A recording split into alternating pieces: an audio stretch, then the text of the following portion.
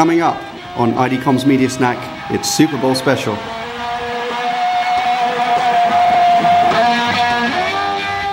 Welcome to IDCOM's Media Snack, episode VIII. It's the Super Bowl special. Today we're going to be looking at just at the Super Bowl because it's such a unique media event, and we will do some specials like this across the year to look at some kind of the key media phenomena that happen at certain times of the year. We're going to look at the Super Bowl, what it's about and how it works from a media perspective. Why brands still invest enormous amounts of money supporting it. Yeah, and also how it's being transformed and evolved with the impact of digital and social channels. All coming up on this week's IDCOM's Media Snack in just the time it takes to eat a hot dog. So, Super Bowl. What is it? So it's an annual event. Two American football teams play each other. That's right. 7th of February this year in San Francisco. The Levi Stadium. So it's a football game. So why is it such a media phenomenon? What is it about the Super Bowl? It's not just a media phenomenon. I think it's a cultural phenomenon. Let's just look at some very basic figures. The telecast lasts for 4 hours. The game itself lasts for 60 minutes, broken into 4 quarters. Mm-hmm. There is 48 minutes worth of advertising available, and that is going to generate in excess of $330 million worth of ad revenue. Amazing. So that's that's 12 minutes an hour of advertising, which is about standard for a network. Yeah. But why is it so highly prized? And this year, what are people actually paying for Super Bowl ads? They're paying for 100 million viewers. So a third of the US population will be tuning in on the 7th of February to watch the Super Bowl. Yeah. And it's unprecedented. You will never get access to so many people at one time in the entire year. Yeah, in a live event, which is engaging TV. But the thing that makes it a media phenomenon or an advertising phenomenon, which is why we're talking about it, is that it's the time when people talk about advertising. Absolutely. Right? So people say they watch the Super Bowl for the ads. 50% of the people that will be watching the Super Bowl will be watching it simply because they want to see the commercials that are in the 48 minutes worth of airtime. And it's so CBS are hosting it, and they're selling the airtime. It's bought on a spot-by-spot basis. Yeah. Some brands have long-term agreements. So someone like Anheuser-Busch in the US has been, I think, a Super Bowl advertiser since 1989, I think it is. Right. And they still buy 3-4 minutes worth of airtime at a time and might spread that across different brands. Some brands just come in and out of the Super Bowl and use it for a one-off, big coverage build. Why do brands prize the Super Bowl so much? What is it to a brand that makes it really worth buying 30 seconds worth of airtime just for $5 million? That's right, because it is a showcase of the best advertising in the world. And the $5 million that is invested on that 30-second spot is often a fraction of the amount of money that is invested on the production of those commercials. It is the one moment in the year when you want to be putting your best marketing communications foot forward. Yeah. It's actually the only time you can guarantee, perhaps, or nearly guarantee that people are going to watch your ad. And talk so about it could be the best $5 million that you ever spend on TV advertising. That's right. Or the hardest working, perhaps. That's right. But they don't just talk about it, on the 7th of February. They've been talking about this for weeks. Most smart advertisers will have begun to tease or seed their commercials way in advance of the official launch on the 7th of February. Yeah. And that's just a really brilliant marketing ploy. So essentially they're advertising their advertising. Yeah. So I think that's a good point. I think it's interesting to look at the way advertisers are using this opportunity. We're going to throw over to Stefan Schwartz, who's our business analyst. Stefan, what can you tell us about how digital and social channels have transformed the way advertisers are using the Super Bowl? Well, guys, what we're seeing on the internet is that the digital and social media is having a real impact on how Super Bowl advertising is actually being consumed. Especially, we see that it stretches out beyond just the 30 seconds or 60 seconds that people watch it on TV. What we're seeing is that the conversations that consumers and brands have actually stretches out over a longer period that can be divided into 3 phases: pre-game, during the game, and post-game. So what we're seeing is, in the pre-game phase, that people have begun searching for Super Bowl ads over a month before the actual game day. YouTube reports that 4 million hours of YouTube videos have been consumed between January and February of 2015.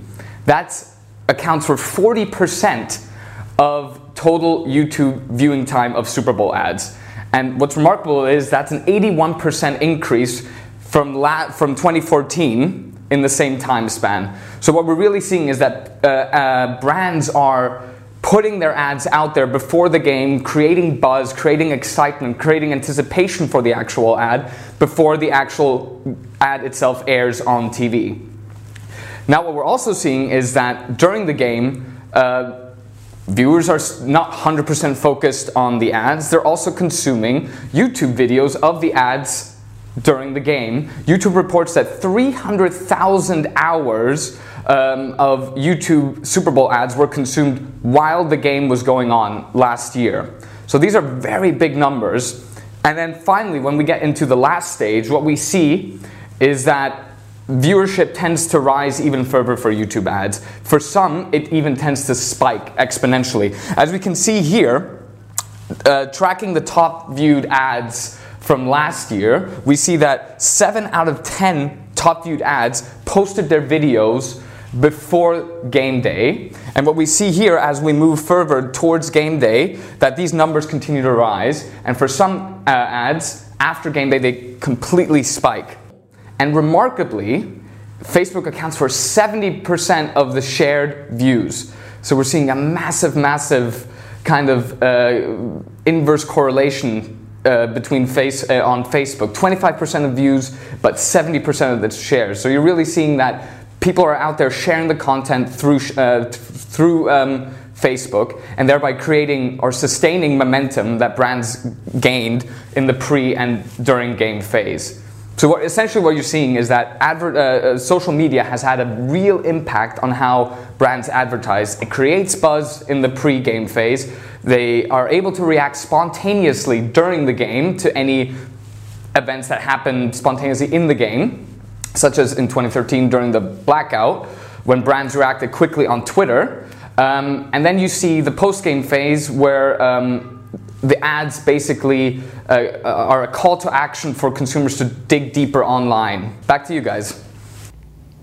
Thanks, Stefan. And are brands paying for this reach, or is this all free coverage that they're getting on YouTube and Facebook?